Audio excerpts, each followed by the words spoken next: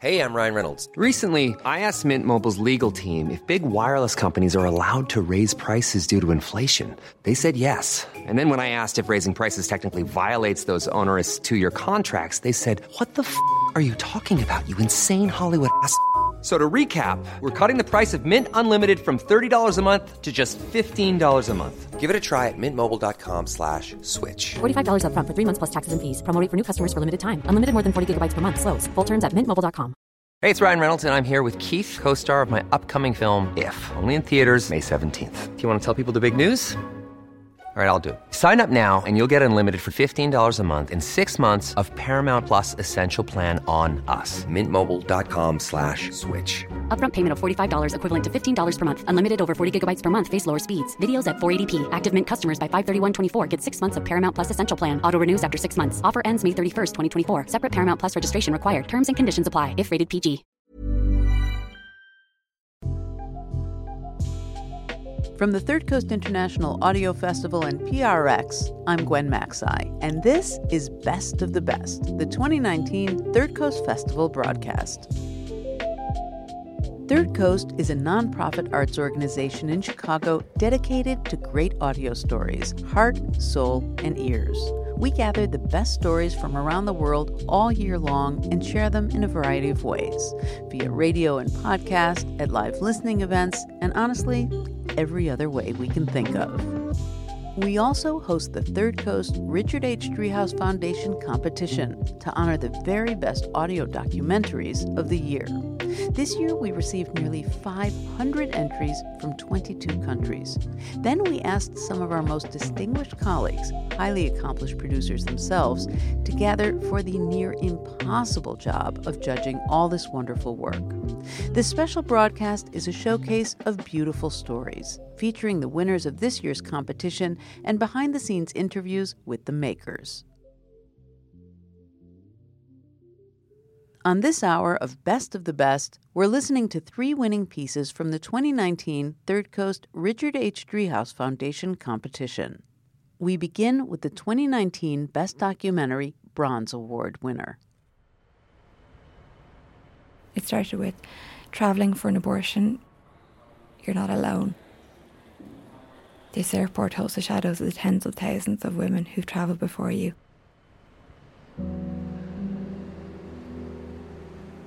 In a beautifully flowing narrative, the stories of 4 unrelated women in the UK and Ireland connect in unexpected ways. Strangers to begin with, their lives are altered when they discover the quiet power and hidden dangers of speaking out about abortion. They can't keep doing this to us. #Repeal the 8th. Our judges said of the story, the subject matter is intimate, and so is the sound world. The characters are distinct but connected, and so are their narratives, expertly woven together with clear, beautiful scenes that build upon each other. This is a dynamic, purposeful exploration of a subject that gives us the best of what audio can offer. Here is A Sense of Quietness.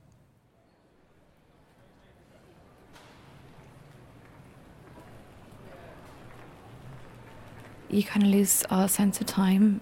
I didn't sleep because I was afraid I'd oversleep and wouldn't make the flight.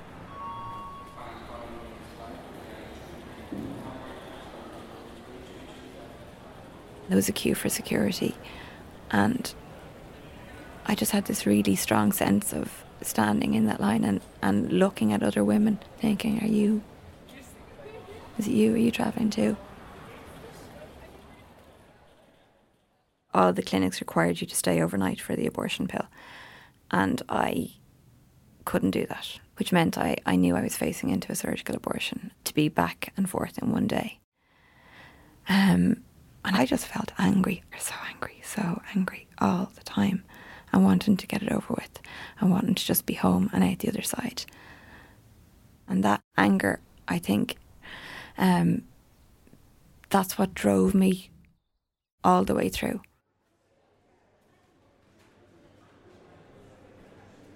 There is a sense of quietness about the day.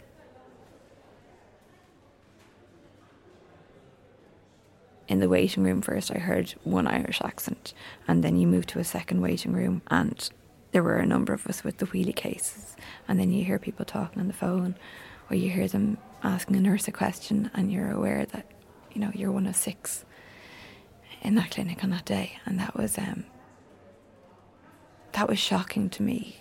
And it shouldn't have been, because all the statistics would have backed it up, but to be actually there on that day, on a random day, with 5 other women was just, it was devastating.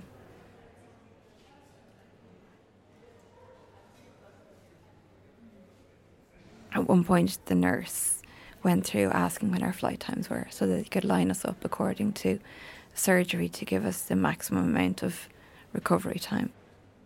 One of the women said, I can't believe I booked the 6:10 flight. What was I thinking? I wasn't expecting to be delayed. And she got to go first. She got to go first. It sounds ridiculous. We weren't queuing for a funfair ride, but she was taken in first for surgery, and the nurse was going through everything that we could and couldn't do after a general anaesthetic. And one of the things that she came up with was, you can't drive because you've had a general anaesthetic. We were all driving back to various parts of the country. I mean, I was lucky I was going to Dublin from the airport, but were other women who were going to Limerick, going to Kilkenny. There was one girl who was very young and very quiet and just kept herself to herself. And then when that other woman made the comment about her flight time, I just said something to the effect of, I can't believe this is happening to us. Isn't this ridiculous, you know, that we're having to think about this. And I'll never forget, I was sitting right next to her and she had blonde hair kind of in her face. I said something like, we have to do something about this when we go home. This can't go on. She looked up and her hair kind of fell away from her face, and she looked at me in horror. I mean, in horror, as if I was mad, and said, are you kidding me? I will never speak about this to anyone as long as I live.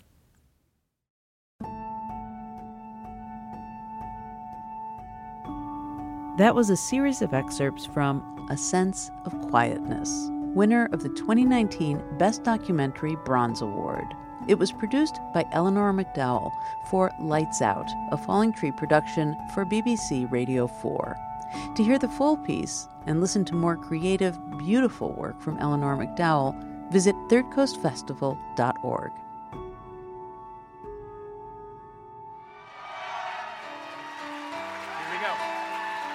Here's Eleanor speaking on stage at our award ceremony in Chicago.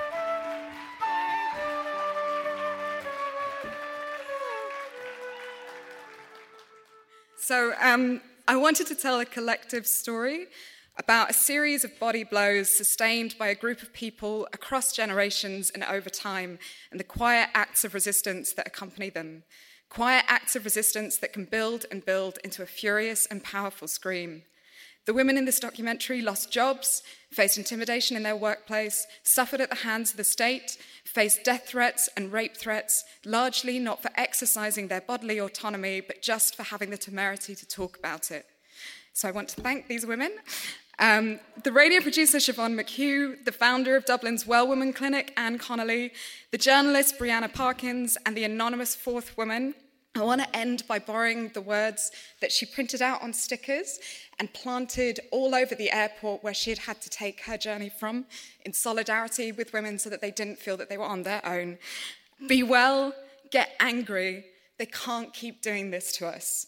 And I would also like to say, fuck yes to the legalisation of abortion in Northern Ireland, which happened the other week. They can't keep doing this to us.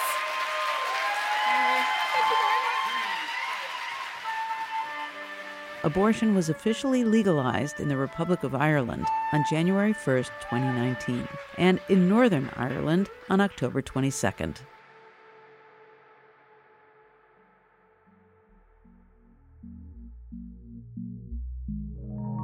Let's move on to the winner of the 2019 Best Documentary Honorable Mention Award. Hello, Bujai Sangitla. Meet Aji, or Grandma. She's in her 90s, hard of hearing, proficient in English, but more comfortable in Marathi, the language of Maharashtra, India. Now, meet Mitu.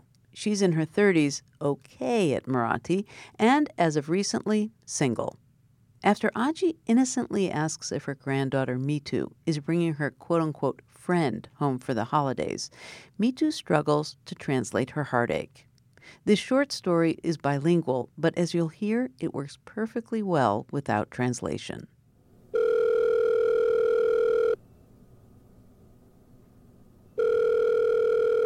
Hi, Mitu. Hi, Sangeeta Maushi. Mom was saying that Aji is home. She just came home a little while ago. How is she doing? She's good, a little tired, but we're gonna have lunch soon. Oh, I can call back later. You want me to do that? No, she's here. Just तिला कमी ऐकू येतं.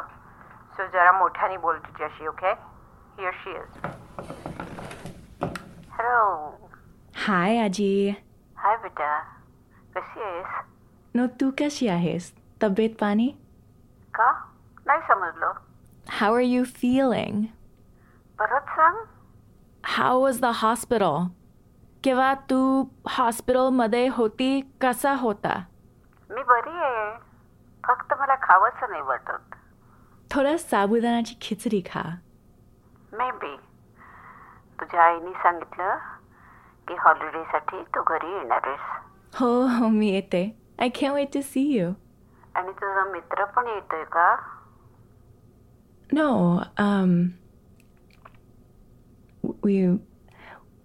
we broke up. का? नाही समजलं. We broke up. रोकअप म्हणजे काय? No, we broke up. कसं म्हणायचंय? आपण सोडलं? का सोडलं? आपण आम्ही आता आपण नाही बाहेर जातात. मला नीट ऐकू येत नाही. आपण पुढे नाही जातात. तुला सर्दी झाली? तो माझ्यासाठी नाही आहे आणि मी त्याच्यासाठी नाही आहे. I don't know. आपण तुटलं. आमचं रिलेशनशिप तुटलं. परत सांग किंवा इंग्लिशमध्ये सांग. We broke up. हे रोकअप काय हे मला नाही समजत. No, we broke up. I don't know this word rock up. What is rock up? मला मित्र नाही आहे. पण तो कुठे गेला? नाही तो अजून आहे पण माझा जीवन तो नाही आहे. हो. We broke up. हो बेटा हो. समजलं. काय झालं? It just didn't seem like a good fit. तो अजून छान मुलगा आहे आणि मी पण छान मुलगी आहे. पण I don't think it was a good fit between us. It's okay. It is like that many times. Yeah. प्रत्यक्ष भेटायचीच इच्छा आहे मला तुला. प्रत्यक्ष भेटू तेव्हा बोलू. Well, now I'll get to visit you soon. तेव्हा आपण बोलू. माझ्या जवळ बस आणि नंतर आपण बोलू. Yeah, that sounds good. चिंता करू नको. तू काय एवढी मोठी नाहीयेस. भेटेल तुला कोणीतरी. I might not. हो का? मग तू माझ्यासारखीच अशी एकाकी होशील. नाही समजलं. एकाकी म्हणजे काय? एकाकी म्हणजे all alone. Then you will be all alone like me. Why not? मला कमी समजू नकोस. का? कशासाठी? अगं मी पण एकटी असणं हा काही आपला दोष नाहीये. नाही ग, अजिबात नाही. मग काय? मग? Yeah. चल तर ये माझ्याकडे. आपण दोघी एकाकी एकत्र होऊ. ओके? हो. अंदर समजला.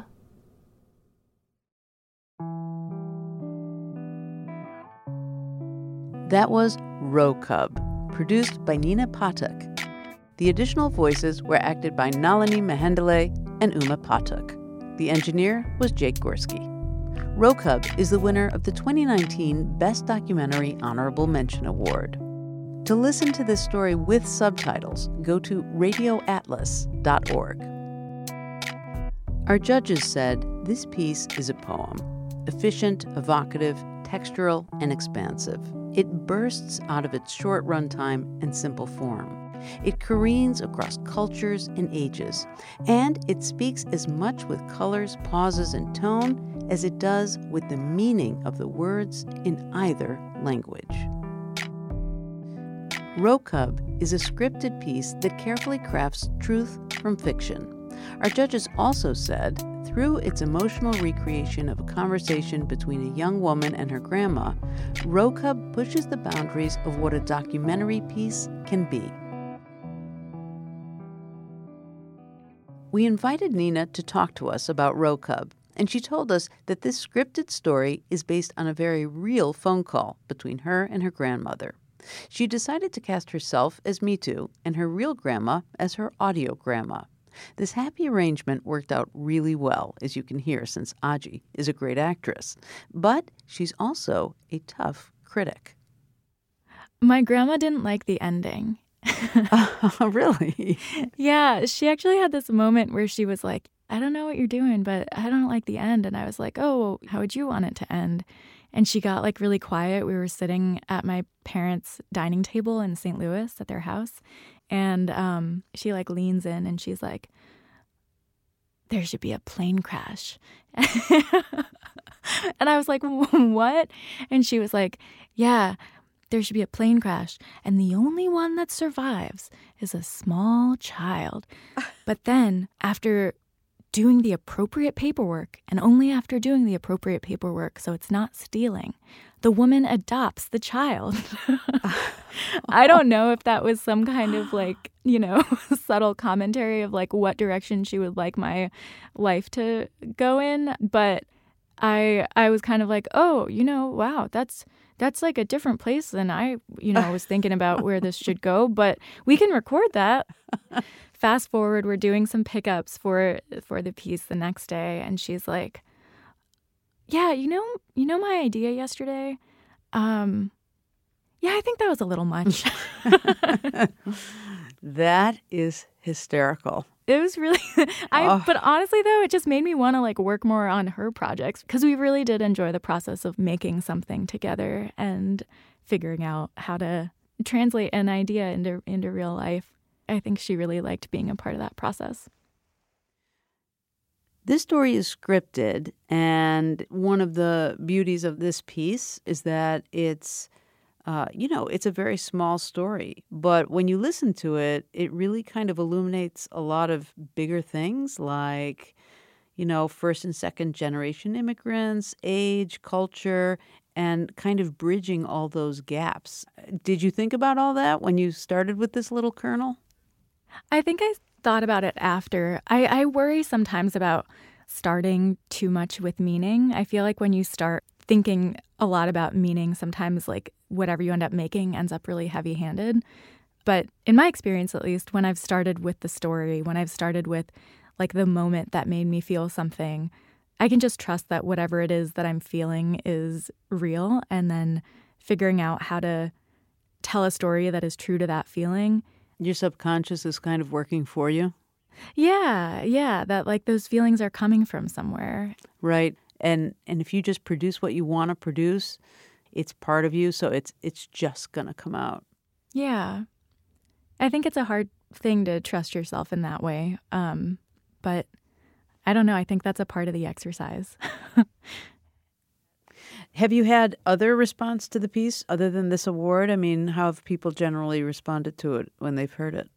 There was a screening of it, and it was really wonderful because I hadn't seen it played before with subtitles.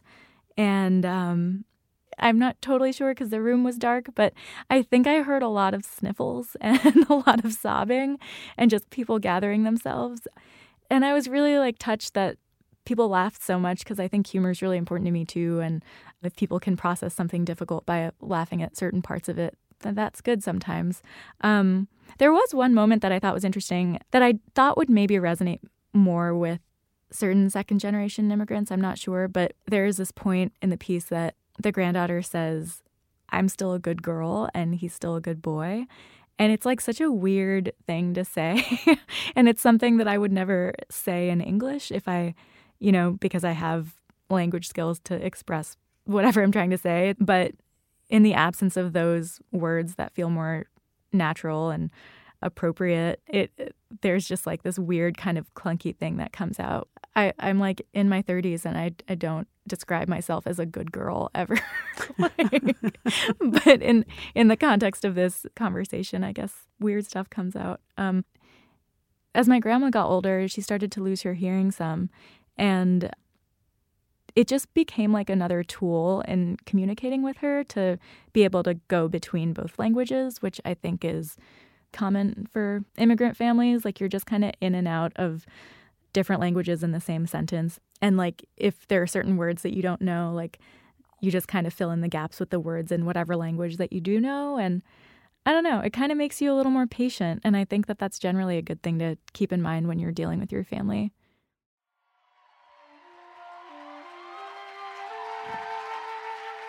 Nina Potok, winner of the 2019 Best Documentary Honorable Mention Award for her story, Row Cub.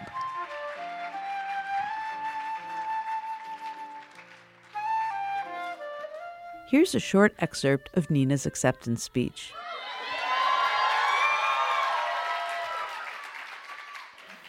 I was thinking a little bit about all the everyday ways that when we do this work, it's really easy to sometimes feel like we're cogs, and it's easy to get complacent and to do things a certain way because that's the way that it's always been done. But I think part of the reason that I got into this work in the first place is because it helps me sit with like really complicated questions and pursue these little and big truths. It helps me not be complacent. So I'm so grateful for that.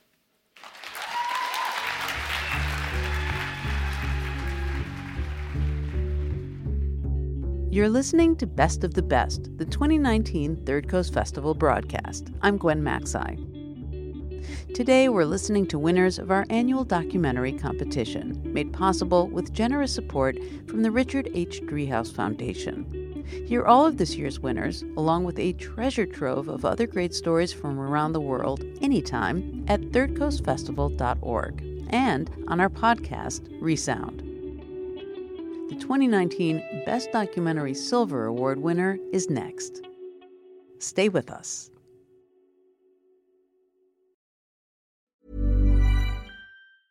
It's that time of the year. Your vacation is coming up. You can already hear the beach waves, feel the warm breeze, relax, and think about work. You really, really want it all to work out while you're away.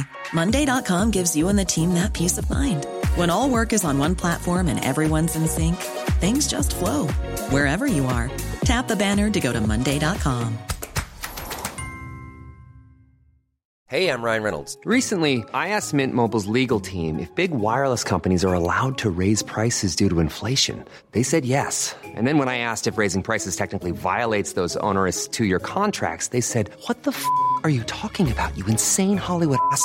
So to recap, we're cutting the price of Mint Unlimited from $30 a month to just $15 a month. Give it a try at mintmobile.com/switch. $45 up front for 3 months plus taxes and fees. Promo rate for new customers for limited time. Unlimited more than 40 gigabytes per month. Slows full terms at mintmobile.com.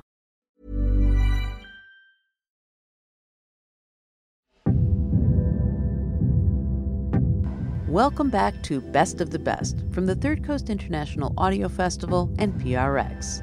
I'm Gwen Macsai. Today, we're listening to some of the winners of our annual audio documentary competition. For exactly 38 minutes on January 13th, 2018, the state of Hawaii was thrown into a state of panic.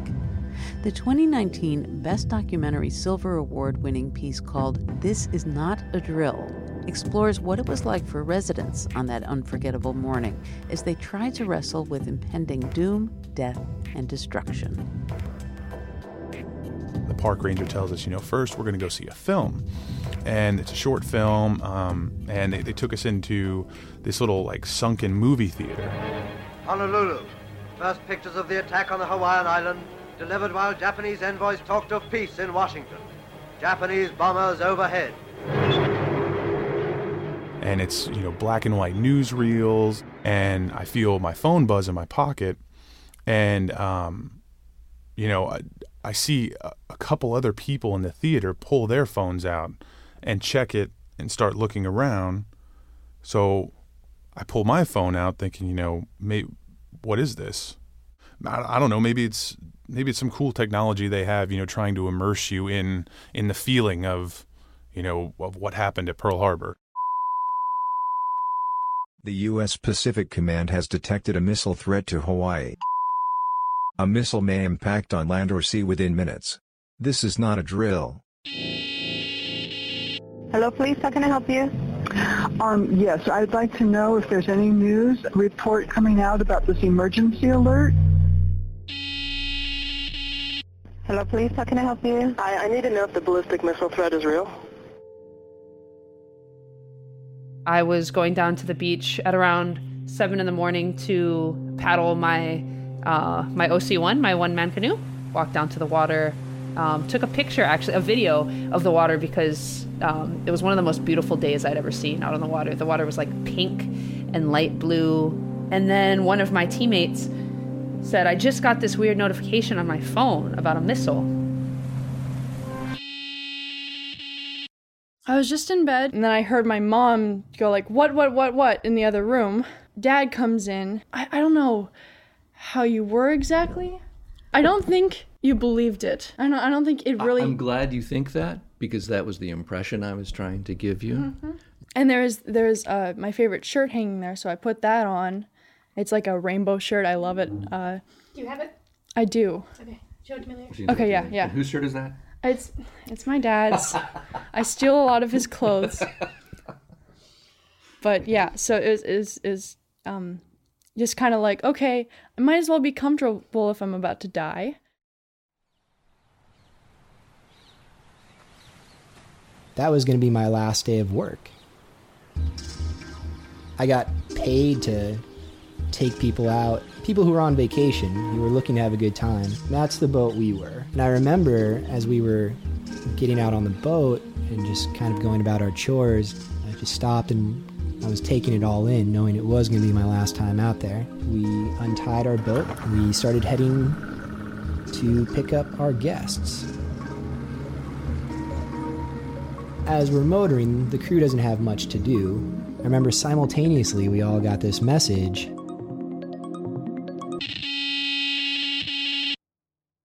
I just dropped my daughter off at the airport, and I was heading back to get pick up breakfast for the meeting for everybody. I went to this drive-in called Zippy's on Nimitz Highway, and I walked in, and all the girls behind the counter were kind of mumbling to each other, and they were looking kind of concerned. I didn't know what it was, and at first I thought somebody was saying bomb threat, bomb threat.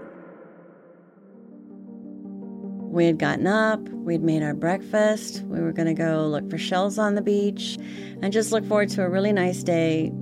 And as we were on our way to the beach, my cell phone went off with this warning. The U.S. Pacific Command has detected a missile threat to Hawaii. A missile may impact on land or sea within minutes. This is not a drill. We just looked at each other, my boyfriend and I, and we decided, well, there's no place to hide. And we went ahead and went on to the beach. And within a few minutes, he just started throwing up and just throwing up. And he thought getting in the water might help. So he got in the water, splashed the ocean on you, to cool you off. He just kept getting sicker and sicker. And he says, we need to go somewhere. I need to get help. And so I tried 911, and there was no way to get through 911. It was busy, busy, busy. 911, police, fire ambulance. Neither one. I want to know about this alert that came over, and I called 6 times 911, and no one answered at all. No one at 911 answered. If you are indoors, stay indoors. A missile may impact on land or sea within minutes. This is not a drill.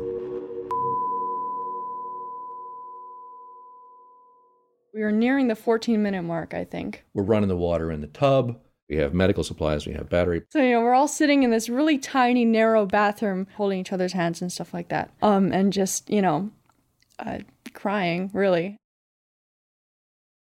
That was the big moment. And it's not the awareness of death that comes from a loved one passing away. It's the awareness of death that comes from facing your own death as a very real possibility. It was kind of empty feeling for me. Really strange. It was like suddenly there was nothing there anymore, I guess. I didn't really understand the gravity of the situation until Dad started freaking out, I think. And I do work for the Department of Defense in countermeasure development, antidotes for biological weapons. Yes, I would say I'm probably more aware than the typical Hawaii resident of what the nuclear threats were. There are people who are killed instantly, vaporized instantly. And then there are people who are horribly burned by the heat of the explosion. And then there are people who will die horribly of radiation exposure in the next days and weeks. And the horror of dealing with that, even if we survived, was coming up. If you are outdoors, seek immediate shelter in a building. We will announce when the threat has ended. This is not a drill.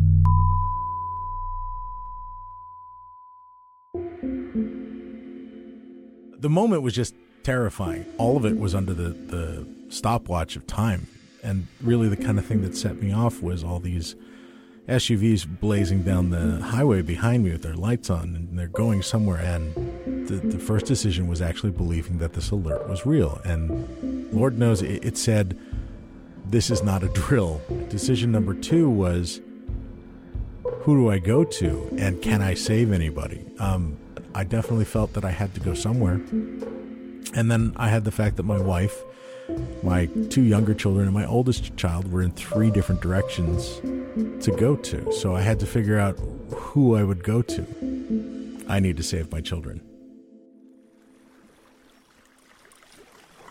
I hopped in my canoe.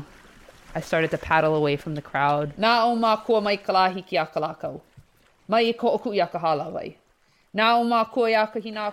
began a chant that I was taught as a child called Na'o Nunului Kalani, Ka Holoi Kalani, E no na pula pula o ko o Hawaii. That asks all these ancestors and gods and spirits to come and join me on this journey and ask them to grant me knowledge and understanding and strength and to protect me.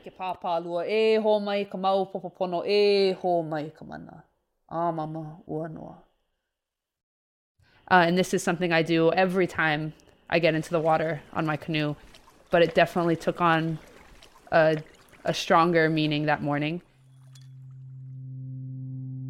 I remember looking at my captain, and he kind of looked up at all of us, and he's like, is this a joke? Like, is this for real? He's just like, this. And he turned the boat right around. We go back to our mooring, we tie up maybe 100 feet offshore. We're all trying to gather information. We still have the Coast Guard hailing frequency on, but radio silence. Nothing was coming from that end.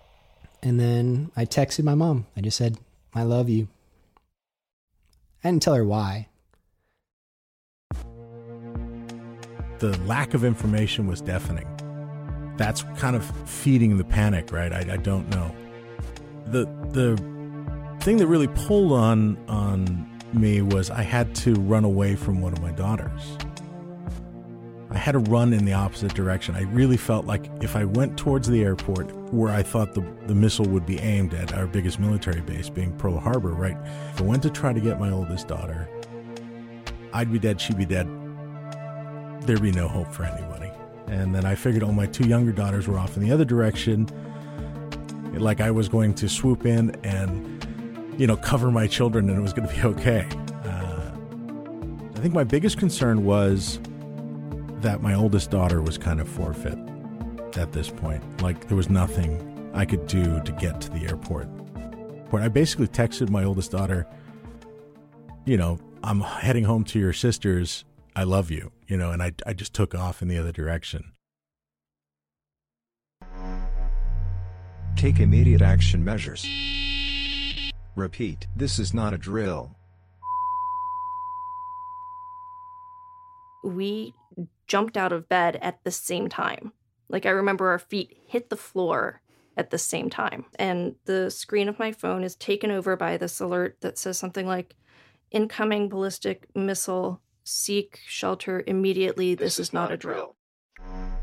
Take immediate action measures. Repeat.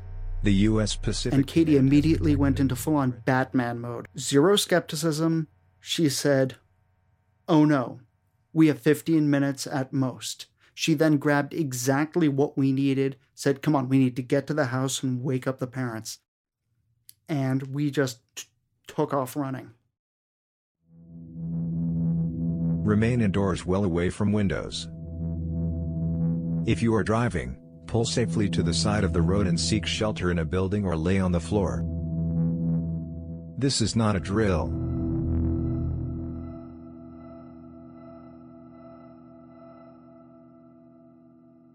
So I open it and I look at it and say, oh no, no way. You know, this is not a drill. It is real, you know, and take cover. And I said, where am I going to go? There's no place I can go to. And some of them I heard, they went to the tunnel. And I think they all drive up there and stand inside the tunnel. That was a big mistake to me because they don't know how powerful this bomb is.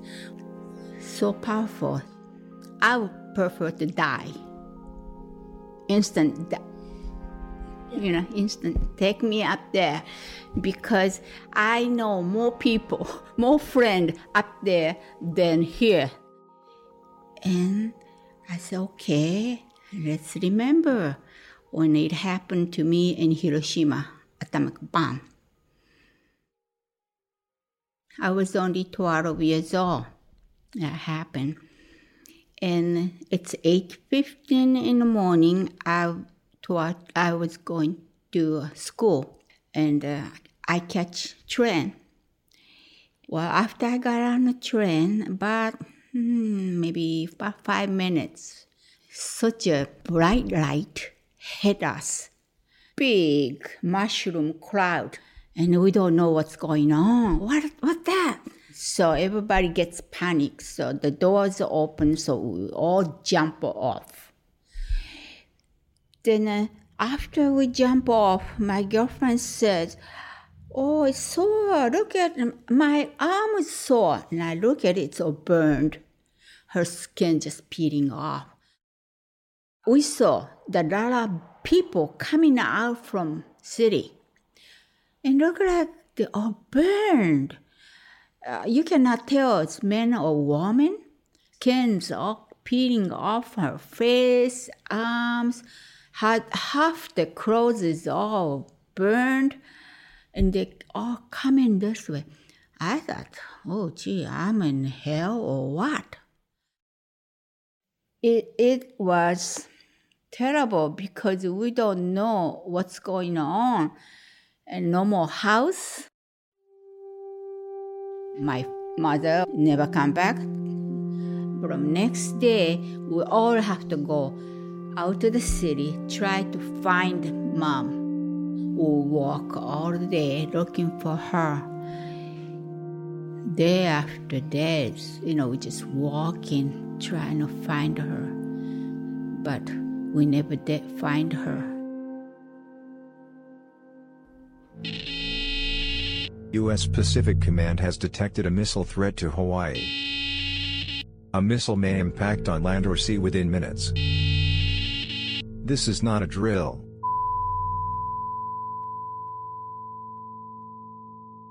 We saw these warnings come over on television. And when I looked at them, I thought, this is insane. This is ridiculous. There is no place to take cover. I was just truly pissed off at the United States because I'm thinking, why the hell should we ever be a target for somebody else? It made me really angry because the only reason that is true is because of Pearl Harbor. From Pearl Harbor, a sinister plume of heavy smoke rises skyward. And I don't know if people are just, they're just used to being reserved and like following the rules, or if people were just, caught up in the film or whatever it was. Hawaii's bright Sunday becomes a black Sunday. No one got up. No one did anything. We just kept sitting there watching the film. And when the lights came on, a park ranger came in, and we thought, this doesn't seem out of the ordinary. I mean, the alert is weird, and park ranger comes in and big booming voice. He says, ladies and gentlemen, there's been this alert. We're going to need everybody just to stay put in here. We're going to bring other people that are outside in here, and just please stay inside. This little auditorium that was meant to hold maybe, 70, 80 people probably has 400 in it now. We're kind of packed in there really well. Braver people, I guess, are starting to yell out, demanding information like what's going on. Everybody's just completely lost and in disarray. And there's a detachment of Marines that are there, and they're just beside themselves, and these are men and women in uniform, so they're not helping the regular people that are in there. People are genuinely starting to freak out at this point.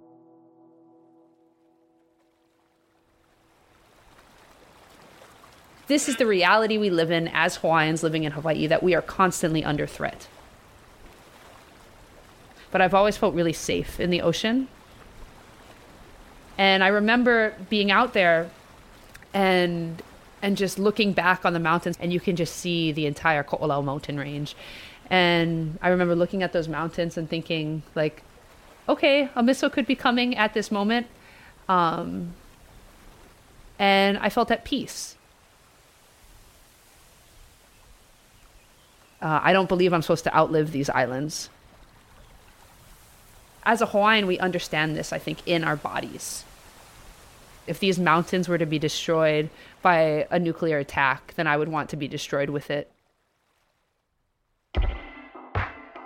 I was kind of just pushing my little Honda Fit as fast as I could get it to go between stoplights, and still strangely stopping for stoplights. Some little voice in my head was saying, you're never going to make it home. Kind of this terror driving. I'm not going to make it home. Where are my kids? I'm not going to make it to my kids. And I just hammer the pedal and just take off again till I get to the next light. I definitely felt powerless. It was definitely a futile drive. It was a futile moment of time that I was just trying to do anything I could possibly do. Things were moving in slow motion while I was driving. The cars going behind me with their sirens and lights on. It felt like I just saw it in the rearview mirror in slow motion. Everything just seemed to be very, like nobody else was moving. It felt like the world was frozen around me. So time was slippery that morning. I had to make a choice that people don't have to make in life. Like, not too many people have to mentally make a choice between their children. Remain indoors well away from windows.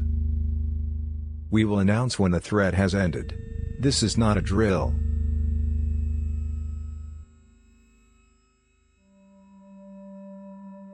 So she corralled us all in the most protected room in the house. It's a very small room. We had to bring in an extra chair, and we sat with all of our knees kind of pushed together. We were all there. We had water. We had food. We had coffee. And then we sat and, we kind of stared at each other for a few minutes and kind of went around. And I don't remember who said it first. It might have been me, but I was just like, I'm really glad. Like, this sucks. This is awful. But I'm really glad we're all here for it together. And so we kind of went around the room and told each other we loved each other. And it was very sweet. And then we got online to see what was happening. But you're skipping over. Oh. The bit where you turn to me. And you say, if this does hit, I'm just really sad we had never gotten married. I don't know why that is what my brain chose as so important. I'm kind of pissed that I don't get to die as your wife. Like, at the very least, we've been engaged for 5 years. Like, that would have been nice. Like, that was the only regret I had. If this is a false alert, we should definitely get on that. That is exactly what you said. I remember that now. I remember you saying, yeah, we should get on that. It is a very windy road from Sandy Beach to the Hawaii Kai Clinic. And as soon as he got in there, he collapsed. They worked on him to get his heart going. They told me that they didn't know if they could revive him. They were yelling and screaming. The diagnosis was heart attack brought on by anxiety. They call it the Widowmaker. And he was basically dead, they told me, for 11 minutes. False alarm. There is no missile threat or danger to the state of Hawaii. 911, police, fire, ambulance. Is a missile coming? Okay, ma'am, ignore the message you got on your phone. It was sent in error. Everything is fine. It's a false alarm. Oh, thank God. Okay, bye. Okay, bye. Police, may I help you? Did you guys get an alert of It was a drill. The wrong message went out. It was supposed to say this is a drill. You said at the bottom this is not a drill. Yeah, the message was supposed to say this is a drill. The wrong header went out. That's a really bad mistake to make. Yeah, I know, sir. Okay, bye. All right, thank you. Repeat, there is no missile threat or danger to the state of Hawaii. False alarm.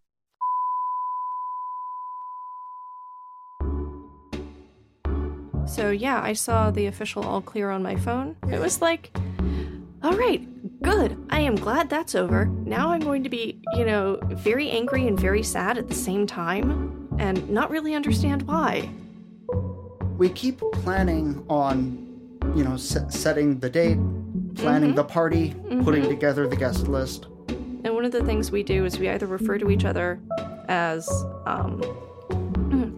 as spouses, or we call each other partner. Because when you say fiancé, the first question everyone says is, oh, when's the wedding date? And it's like, I don't know.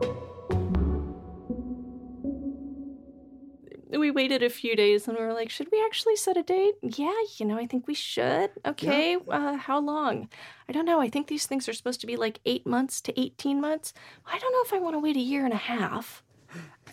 And then it was like, okay, so where should it be? This is a conversation we have had before. Like every 3 months for the last, gonna be 6 years in October. Right. Oh my God, 6 years. Right, yeah. Sorry.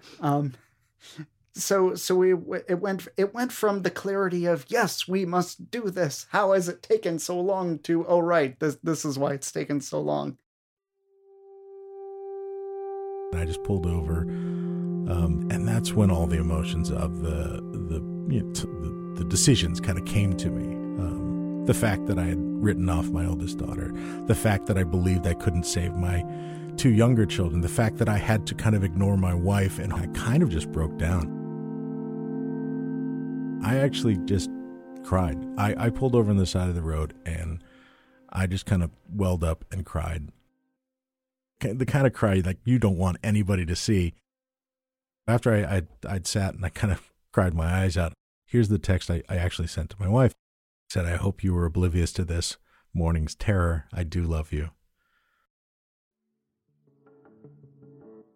We canceled all our plans for the day. Yeah, we just stayed together. Yeah. We did go get malasadas. They're a Portuguese donut covered with sugar. It's really good. It's a real treat here. And so we go out and get that, and we're just like, it's so weird being out in the world after it happened. I remember seeing people just like laughing. Mm-hmm. I was just trying to take in as much as I could. All of a sudden, we've done that drive 1,000,000 times. I was just like looking at everything. There are trees in the center. I was just trying to remember those trees. I think the thing about the donut run that I recall is I see the light again. The way the light in Hawaii, the angle of the light during the day, and the way it hits the leaves and the way it shines over the mountains and the way it reflects off the water is different from anywhere else I've ever been. And I saw it again that afternoon. It's a beautiful day.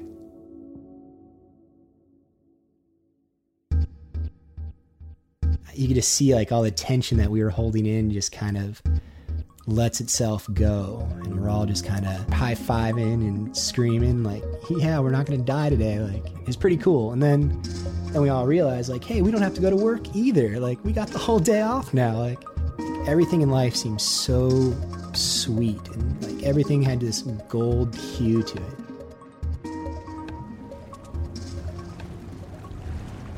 We see maybe 200 yards away a mom humpback and her calf, just slowly cruise out to where they are, and we jump in the water with our masks and our fins, and we just follow these whales out into the channel. And we follow the whales, which is much harder to do as a human. It was humbling. It was humbling to be in the water next to something so magnificent.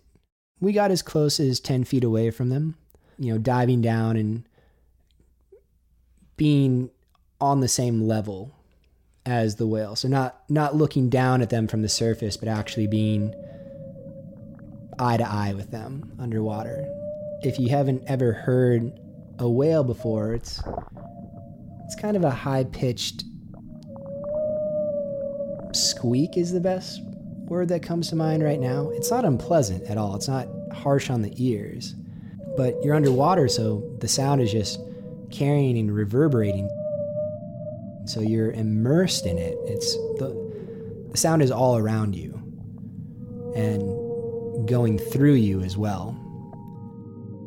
And we're just beside ourselves. We can't even process what's going on, from going to think that the world is ending to sharing the coolest experience that any of us had ever had. Both of those experiences stripped everything away and reveal the rawness of life. I think I could honestly do with remembering that day a little more often. It puts life into a clearer perspective. Life ain't that bad, It could get a lot worse real quick. I do get emotional about this. This place, Hawaii, these islands, there really is actually a spirit here. That anyone who has ever come here and decided, I don't want to live anywhere else, they know what this place is about. What might happen to all of these beautiful places, these hills, these pools, the ocean, all of this turned into some kind of radioactive heap, really pissed me off.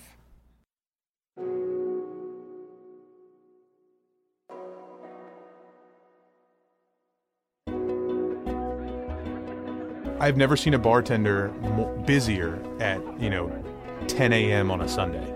I mean, everybody that was there everybody ordered, 4 of everything, the extra large, margarita or Mai Tai, put an extra shot of rum in. I mean, everybody was just a buzz.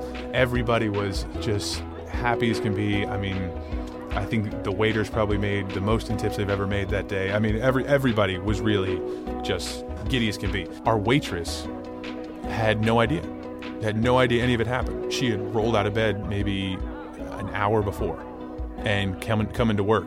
And she's like, yeah, I mean, it's such a crazy day. And we're like, you don't know what happened?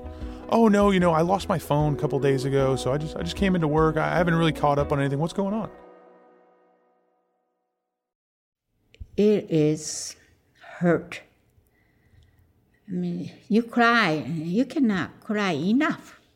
Really, I don't want nobody to experience what I experienced. So I said, okay, I don't want to go through all that again. So I'm going back to bed. I would prefer to die. So I went to sleep.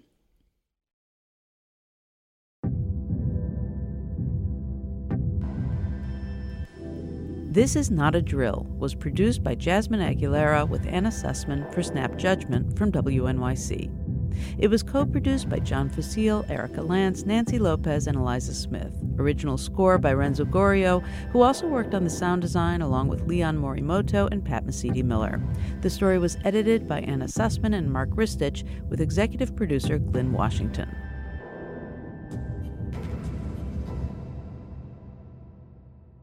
Nearly the whole Snap Judgment team came on stage at the 2019 awards ceremony. Upon accepting the award on behalf of the team, Jasmine had this to say. As we were producing and interviewing and talking to people, the typical stuff that gets in your way got in the way. Like what you need to make a good story. You need plot and you need characters. And so we heard that. Those were the conventional tips, but we didn't listen to that. Because this was such a rich experience, such a human experience. There was something there, and there was an ocean of nuance to swim in. So we decided to break convention and do what we podcasters do best, which is make new stuff that breaks everything in new forms, in new voices, in new languages. That's what we're here for. We're here to break stuff because you don't know when you're going to get an alarm on your phone that tells you, hey, 15 more minutes to live. Jasmine Aguilera, winner of the 2019 Third Coast Richard H. Driehaus Foundation Competition Best Documentary Silver Award for This Is Not a Drill.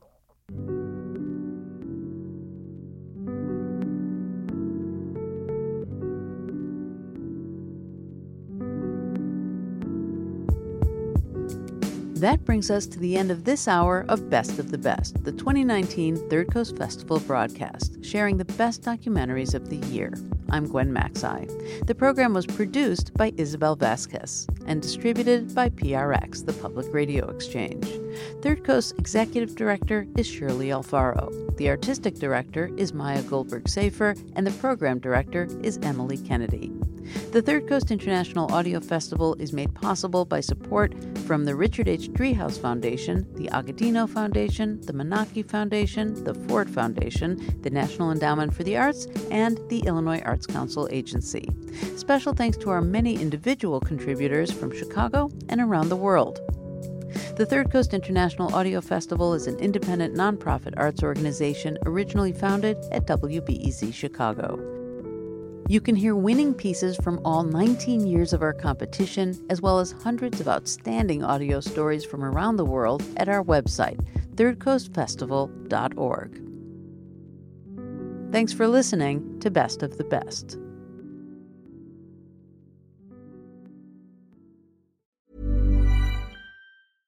Imagine the softest sheets you've ever felt. Now imagine them getting even softer over time. That's what you'll feel with Boll & Branch's organic cotton sheets. In a recent customer survey, 96% replied that Boll & Branch sheets get softer with every wash. Start getting your best night's sleep in these sheets that get softer and softer for years to come. Try their sheets with a 30-night guarantee. Plus, get 15% off your first order at bollandbranch.com. Code BUTTERY. Exclusions apply. See site for details.